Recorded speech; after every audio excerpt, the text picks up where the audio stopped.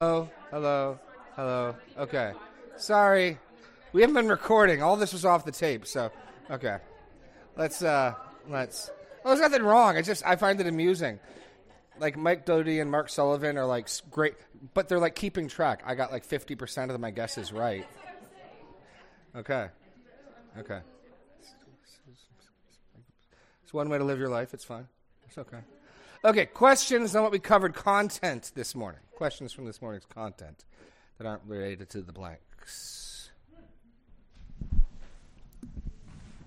I was wondering about the leaders did not leave Jerusalem, but the rest of the people were scattered. Is there a reason why the leaders were able to stay?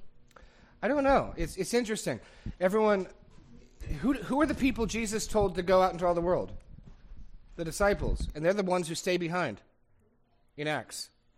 No. What the reason I say it's interesting is because Acts is narrative, and so without the narrator telling us what to make of it, you want to be a little cautious in what conclusions you come to.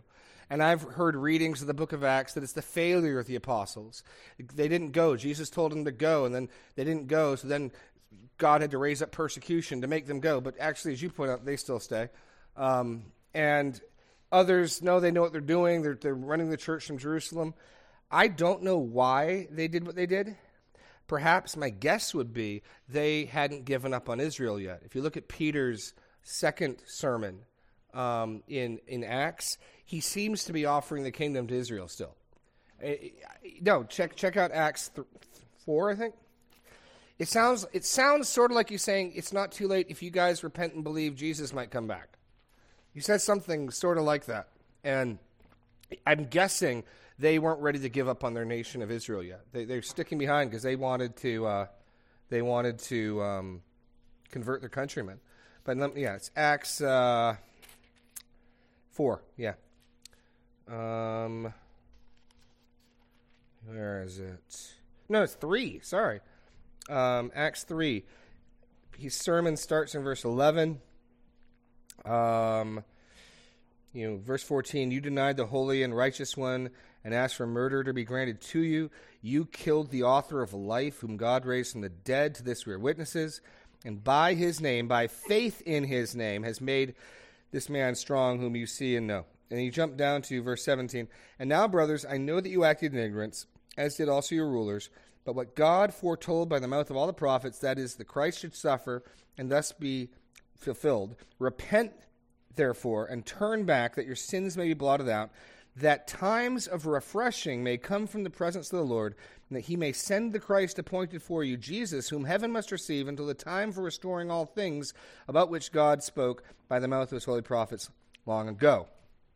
I haven't studied this enough to know exactly what Peter's promising here, but it sure does seem like he's thinking, if you guys still could get on board, maybe some other stuff will happen. Now, they don't ultimately. They get a couple thousand people added to the church, but Israel nationally does not repent and believe. So there's a sense in which, okay, we can talk about what would have happened.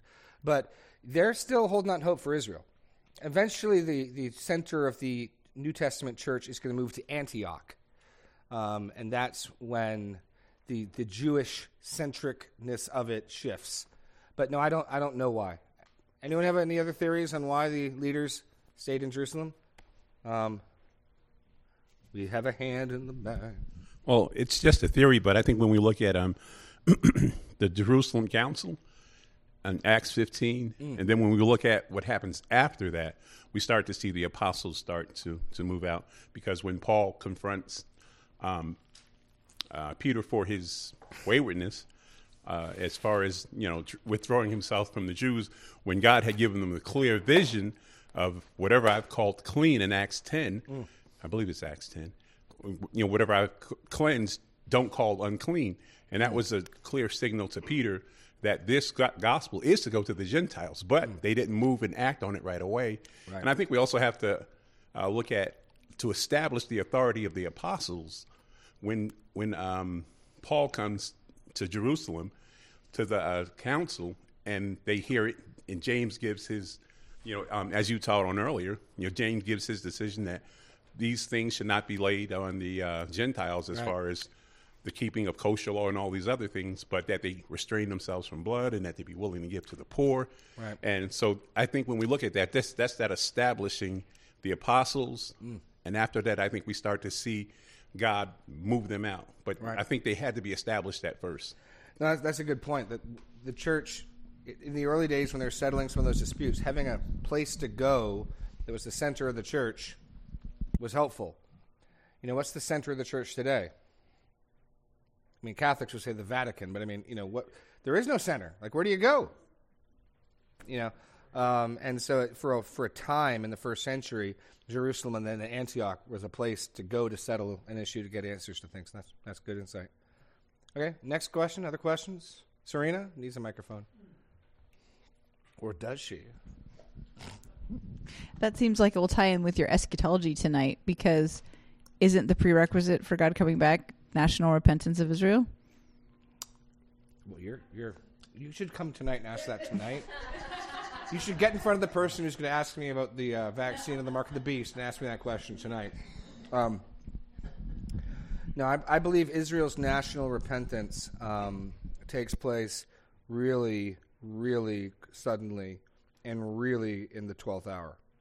So if Zechariah is right, there's a siege laid on them. They're just about down and out. The wall's been breached. And then they'll look on him whom they've pierced. Then they'll grieve for him like they grieve for an only son. And then God will come from heaven and fight for them. So there's a sense in which, yeah, that happens before the Lord comes and fights for him, but it's right before the Lord comes and fights for him. But, I mean, how close is this to the siege of Jerusalem that Titus is going to do? How close is his offer to the Jews to the bad things that are going to happen with Rome? Is it possible that they're seeing the writing on the wall as far as things are getting bad for the Jews? Or do you think it's just he's like, guys, the Messiah came. We've been waiting how long, and you missed it. I think it's more B. I think that is, so my wife's referring to the destruction of Jerusalem in 70 AD, which interestingly, no New Testament writer, even though many of the books probably were written after that, references. We have it on, who's the guy who wrote the church histories? No, the church father who wrote, Eusebius. Eusebius quotes Jerome as dating the book of Revelation at like 92 AD, I believe. So it's one of the things that's tough is to figure out how big of a deal, how much to make of 70 AD. Tying in with eschatology, some eschatological views make a very big deal indeed of 70 AD, viewing virtually all of the prophecy of the book of Revelation and other books as being fulfilled in 70 AD. I'm not so sure. It certainly does seem, though, that the destruction of the temple in 70 AD is a pretty decisive, that covenant's kaput. And I mean, you meet people today, Judaizers, people who claim to be following the law. My question is, okay, when did you go up to Jerusalem last? Tell me about your last sacrifice of an animal. Like, there's no keeping the Mosaic law without a geographic center. There's no keeping the Mosaic law without blood sacrifices. Where are they? And with the temple destroyed and the altar destroyed and all of that destroyed, any attempt to argue I'm keeping the old covenant flies out the window. And so the author of the book of Hebrews references the old covenant getting ready to be done away with while the new covenant is taking off. And so the book of Acts and some of the New Testament's written in this weird time period where, turn to Hebrews 8. It's a weird place that the book of Acts is written in. So my best guess would be the destruction of the temple is when it really terminates the old covenant. Because it's not as simple as the second Jesus dies on the cross, the old covenant comes to an end. Not according to the author of Hebrews, at least. Let me show you.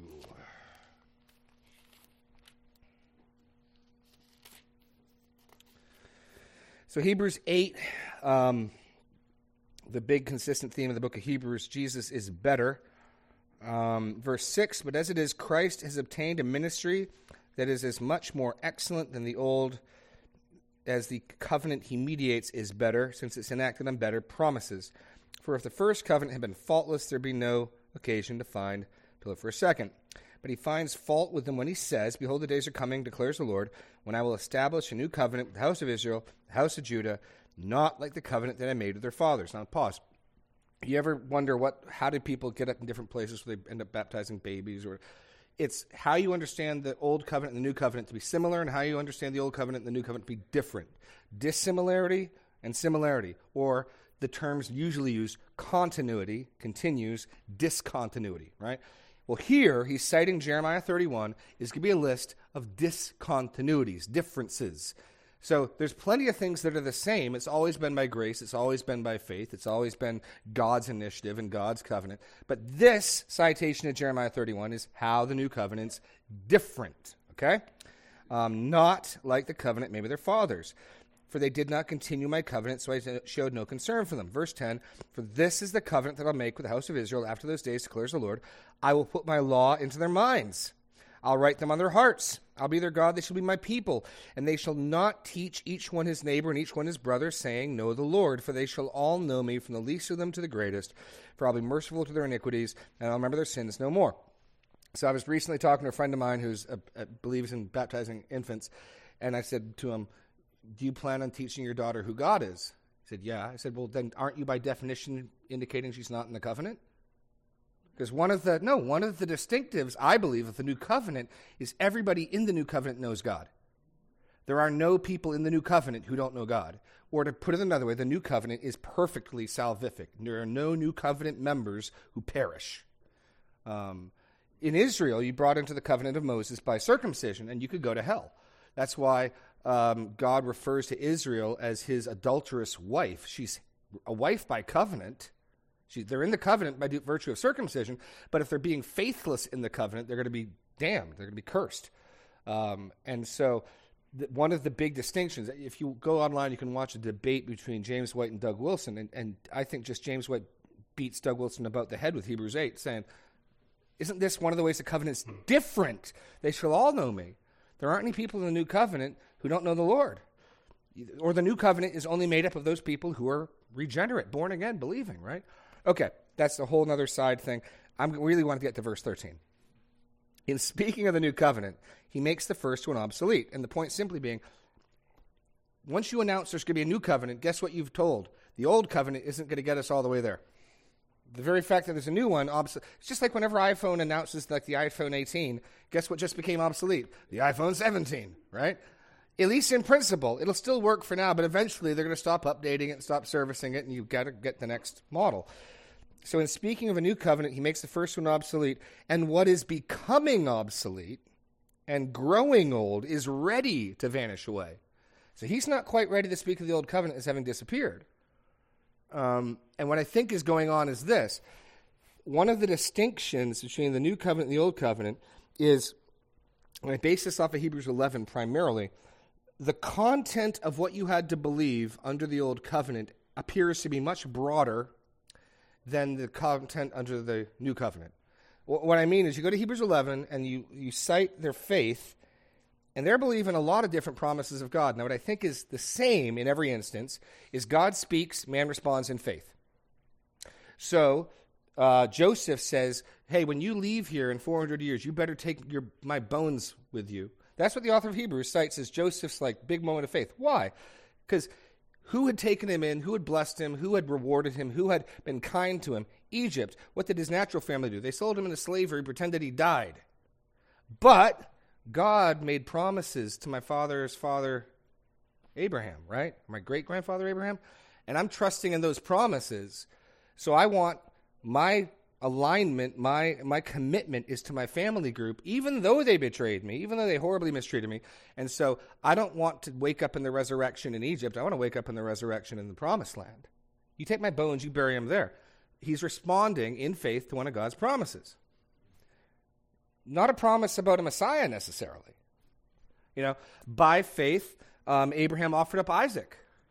So God says something in the Old Covenant. People respond to God's revelation, verbal revelation in faith. And it seems as though, as best as I can harmonize all the examples in Hebrews 11, God justifies them for that. Under the New Covenant, you can't just believe any old truths that God says. You have to believe specific truths about the person and work of Jesus Christ. Right? So Jesus can say, unless you believe that I am, you'll die in your sins. 1 John can say, whoever confesses that Jesus has come in the flesh, this is the Spirit of God. Whoever denies that Jesus has come in the flesh, this is the spirit of the Antichrist. So there are much, I think, narrower. The gospel is a chunk of information, propositions, truth claims that must be received and believed without variance. That exclusivity of the message seems to be a bit broader under the Old Covenant. It was always faith. It was always faith in responding to what God said, not what you just happen to think about. But I don't see the narrowness that you see in the New Covenant. So the question then, if I'm right, is at what point does belief in Jesus become essential and not just belief that God will send his Messiah? Right? I mean, because that's what the Jews were trusting in. They were the Jews of Jesus' day who were regenerate, like Zechariah, in the temple, right? They were believing God was going to send his Messiah, and they were reading the Old Testament, and they were justified by faith. And they didn't have faith in Jesus yet. John the Baptist didn't even know he was going ahead to baptize for. Even though he's Jesus' cousin, God has to tell him the one that you see the dove descend on, he's the one. And John's out there preaching. At what point was it necessary to believe in Jesus? Paul, turn to Acts 19. Paul runs into some chaps in Acts 19 who somehow missed the message. They got the first part of the message. They went out and they were baptized by John in a baptism of repentance. And then, who knows why, they never got around to see John say, and that's him, the Lamb of God who takes away the sin of the world. They heard the first part, right? And so in Acts 19, as it happened there, that while Apollos was at Corinth, Paul passed through the inland country and came to Ephesus. And there he found some disciples, and he said to them, did you receive the Holy Spirit when you were believed? And they said, no, we've not even heard that there is a Holy Spirit. And he said to them, into what were you baptized? They said, into John's baptism. And Paul said John's baptism was a baptism of repentance, telling the people to believe in the one who was to come after him, that is, Jesus. On hearing this, they were baptized in the name of the Lord Jesus. When Paul laid hands on them, the Holy Spirit came on them, and they began speaking in tongues and prophesying.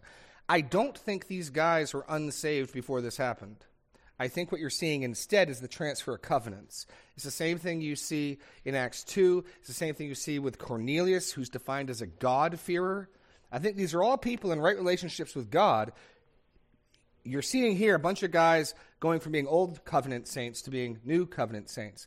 And the Holy Spirit being given is a unique blessing of the new covenant. So if they went out in the wilderness and they heard John's message and they responded to John's message in faith and were baptized in repentance, I think they're good. I think they're justified under the Old Covenant.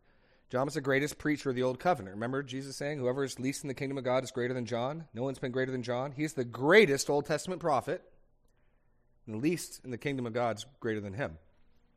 That's a whole lot of information. There are questions on any of that.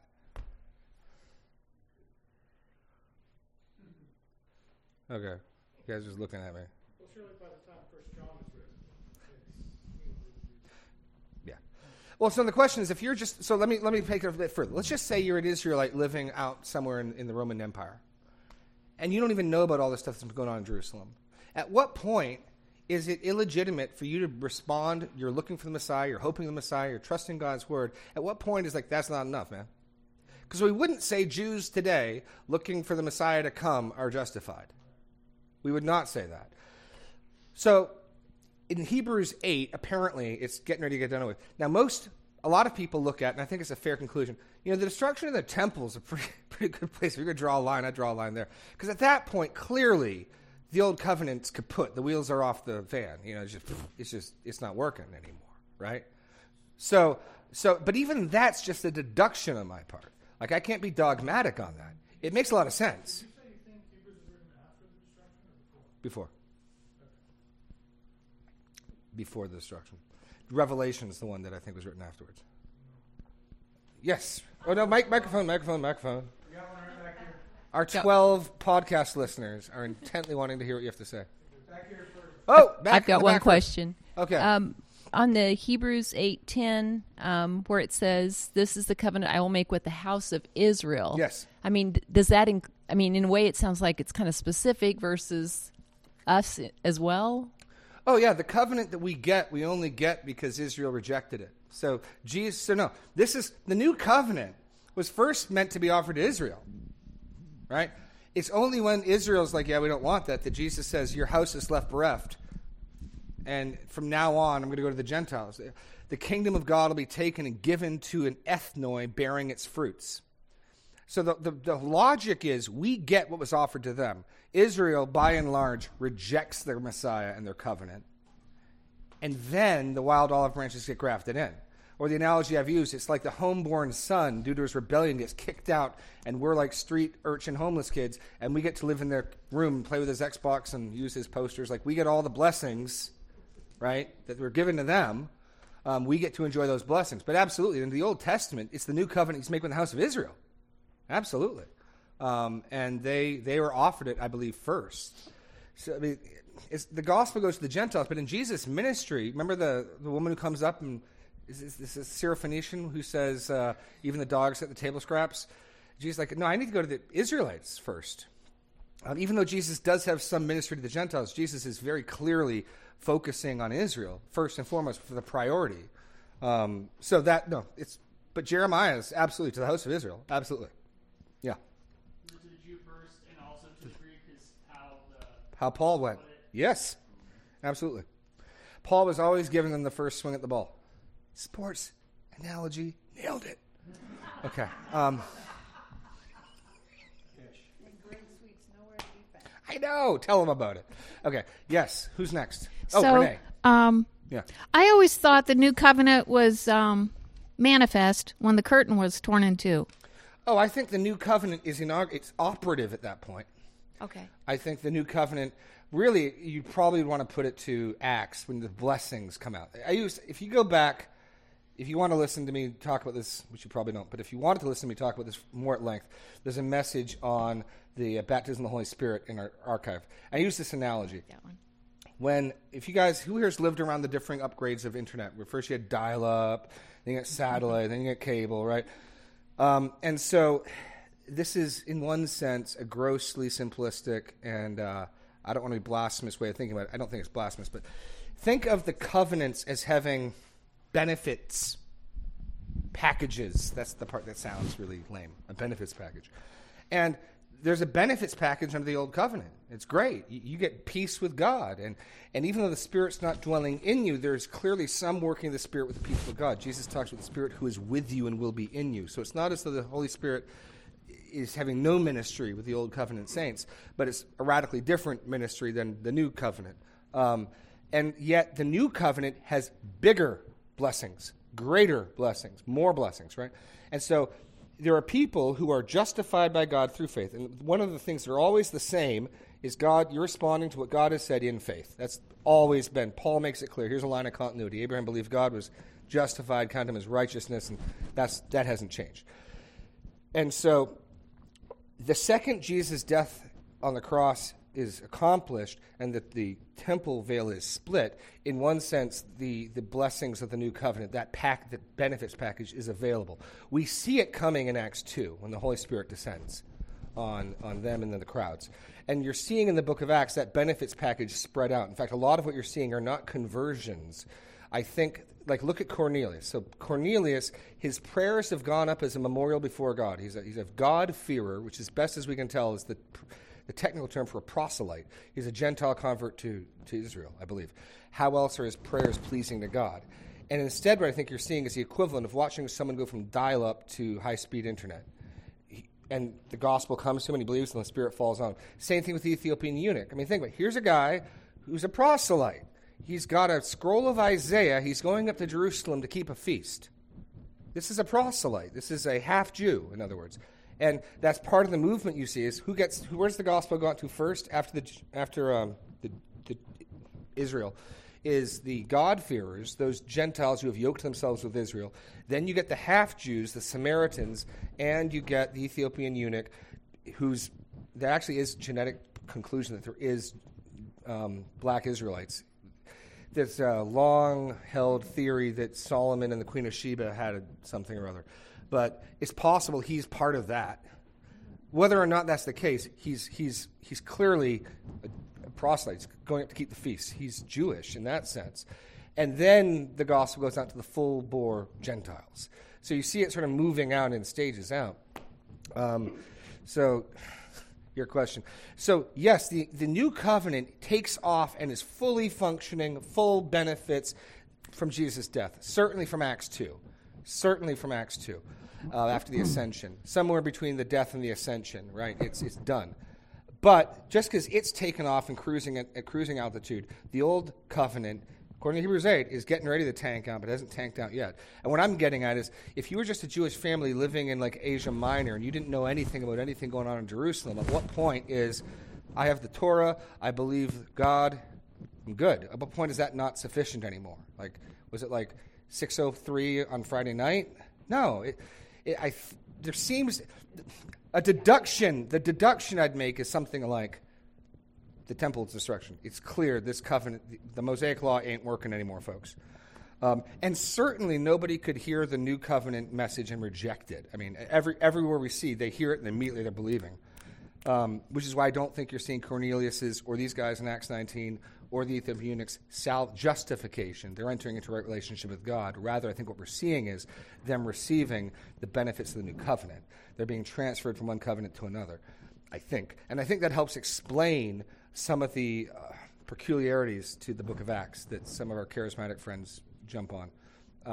Because the analogy I use is, if you're watching internet upgrades, right? If you're watching it like in Martinsdale and there's dial-up, you'd conclude, here's how someone gets internet. First you get dial-up, and then after a while, someone comes to your house and they put a satellite thing in your house, and then you get high-speed internet. Well, no, nowadays people just go straight to high-speed internet, right? There's not this two-step experience. And I think a lot of what I disagree with, what I view as wrong in some of this holiness movement stuff, is you get saved, and later on you get baptized in the Spirit, and you get... I'm like, well, that happened in Acts.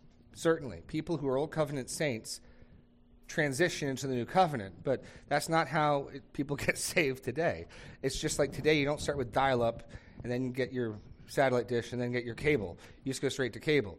If they deliver that out to my house, you would. But they don't. If we had our driveway on Delaware, we could get high-speed cable. Yep. Kid you not. My wife's called them every year, because we get these annoying flyers, and it's like, they taunt us, like, you could have high-speed internet for $50. And you're like, no, it's just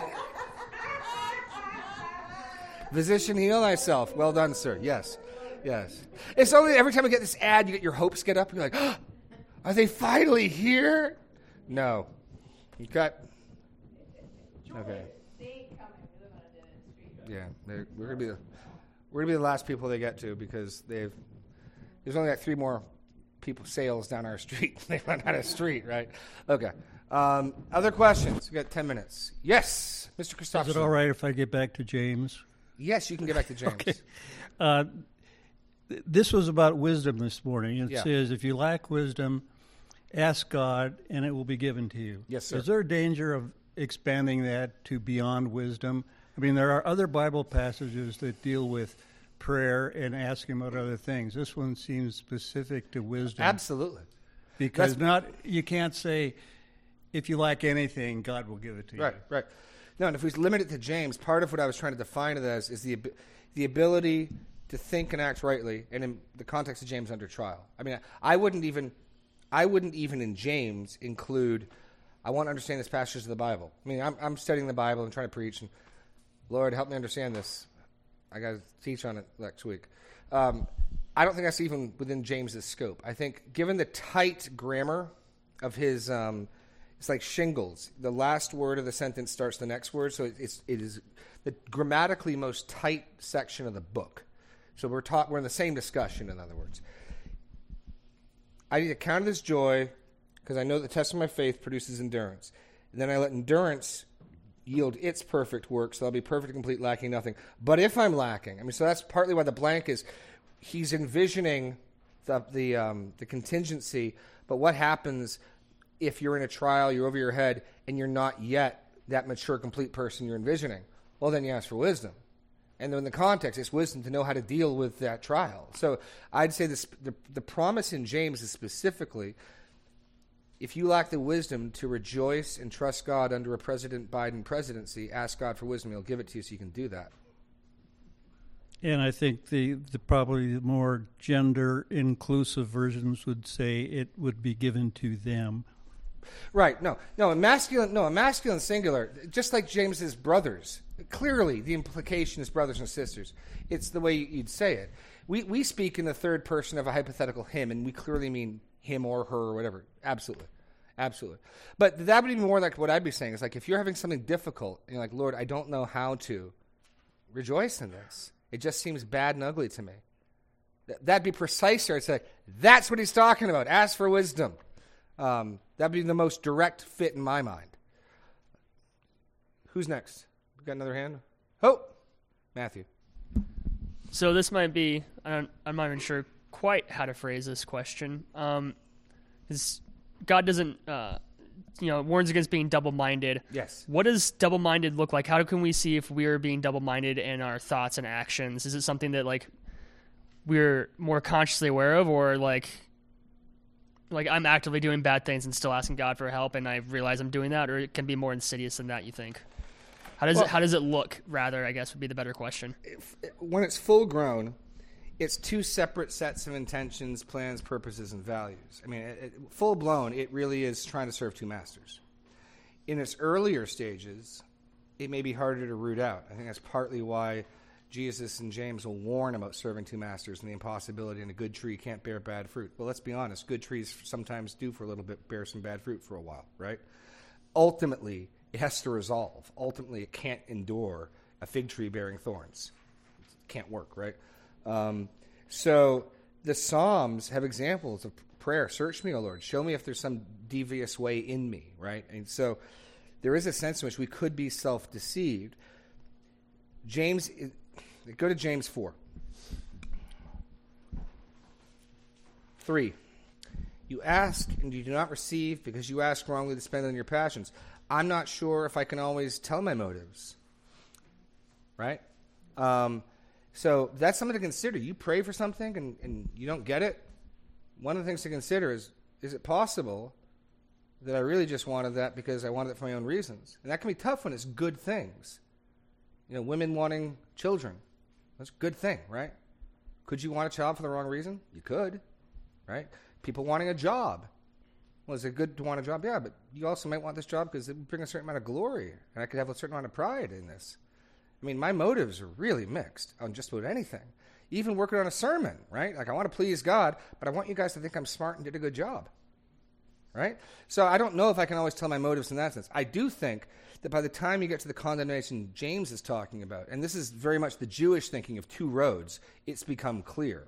I don't think the warnings and your unstableness and you're like a wave is for the baby stages. I think he'll get to, it's clear you're a double-minded person. So if you think of the split, there might be a crack forming. But by the time these condemnations come, I think it's pretty well developed. He talks in chapter 1, when sin is full grown, it brings forth death, right? So the early stages might be hard to diagnose. Is this just normal level temptation and struggle, or is this the beginning of the of spiritual, what did I call it? Spiritual, what was that place in Washington? The Chaz. Spiritual Chaz. That's what I called it. Spiritual Chaz. Right? This zone's off limits for the risen Lord. It's mine. It's Jeremy land. Right? And no, and I know people, they try to live that way, where they've got like spiritual Chaz going on. And like, I give God all of this, but this is my zone. Like, yeah, it's not going to work out that well. And sometimes it works out with, the good shepherd comes and he whacks him in the head with his rod, and sorry about that. Or other times they double down, and it's like, oh, wow. You're really trying to serve two masters. You're really trying to do both. James is telling us what the end result of that is, right? Which is why he introduces it here. I mean, because he introduces the concept of double-mindedness here, and then he comes back to it in 4, where it's time to repent, gnash your teeth, weep and moan. There's still grace, there's still hope. It's just a very different prescription. Get broken. Get humble, fall on your face, cry out for help is the prescription for that. And I think we're dealing with the fully orbed disease, full grown with its fruits. Now, I certainly think it's a good idea to be mindful of that double-mindedness. If you ever catch yourself planning on sinning and counting on God's forgiveness for it, that you're not in a good place. I mean, that's partly why I was trying to show those passages in Deuteronomy and Ezekiel, because this is no new teaching in the Bible, right? And that sort of playing games. Let me I know it's time. I'm going to Jeremiah 3. We'll call it quits here. This is amazing. Jeremiah 3 is absolutely jaw-droppingly amazing. Or is it 6? Jeremiah 6. Sorry, Jeremiah 6. We'll call it quits when we do this. You got to read this. This is fantastic. Okay. Absolutely amazing. Or is it 3? Maybe it was 3. It's 3! Okay, here we go. Jeremiah 3:6. Jeremiah 3:6. There we go. Okay. Now look at this. This is amazing. The Lord said to me in the day of King Josiah, have you seen what she did, that faithless one Israel? Now, you're going to see Israel, and you're going to see Judah. Israel, the 10 northern tribes, who Shalmaneser the fifth comes and takes away, right? They eventually become the Samaritans. Their leftovers intermarry into the Samaritans. Have you seen what that faithless one did, Israel? She went up on every high hill, under every green tree, and there she played the whore. And I thought, after she's done all this, she will return to me. But she did not return. So, northern 10 tribes, they go off, they worship other gods, they don't return, and they're never heard from again. She did not return. And her treacherous sister Judah, 2 southern tribes, Judah and Benjamin, saw it. She saw that for all the adulteries of the faithful one Israel, I'd sent her away with a decree of divorce. Yet her treacherous sister Judah did not fear, but she too went and played the whore. Because she took her whoredom lightly, she polluted the land, committing adultery with stone and tree. Yet for all this, her treacherous sister Judah, now look at this, did not return to me with her whole heart, but in pretense, declares the Lord. Look at verse 11. Who's more righteous? The Lord said to me, faithless Israel has shown herself to be more righteous than treacherous Judah. Israel doesn't pretend to worship God. She goes off a whoring, never comes back. Judah does the same thing and then shows up, for Passover. Shows up to the temple. And God, and this is amazing. Faithless Israel is more righteous than Judah. Because at least she's not a hypocrite. Right? So through and through in Scripture, there it is. Now, the divisions of the heart, I'd go to something like Psalm 19, Psalm 139, test me, try me, see if there's any grievous way. We should be praying that all the time. But by the time you're reaching these condemnations, I think it's pretty clear, like that you're got the spiritual chaz going on. So anyway, that's it. We'll call it a break for today. Godspeed. God bless. Pray for me tonight. Thank you.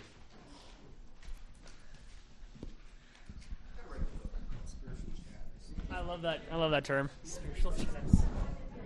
That's funny.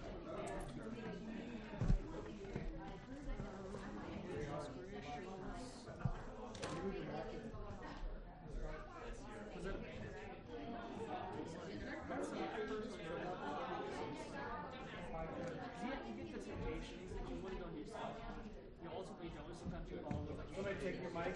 Yeah. Take it home. You can have it. Actually.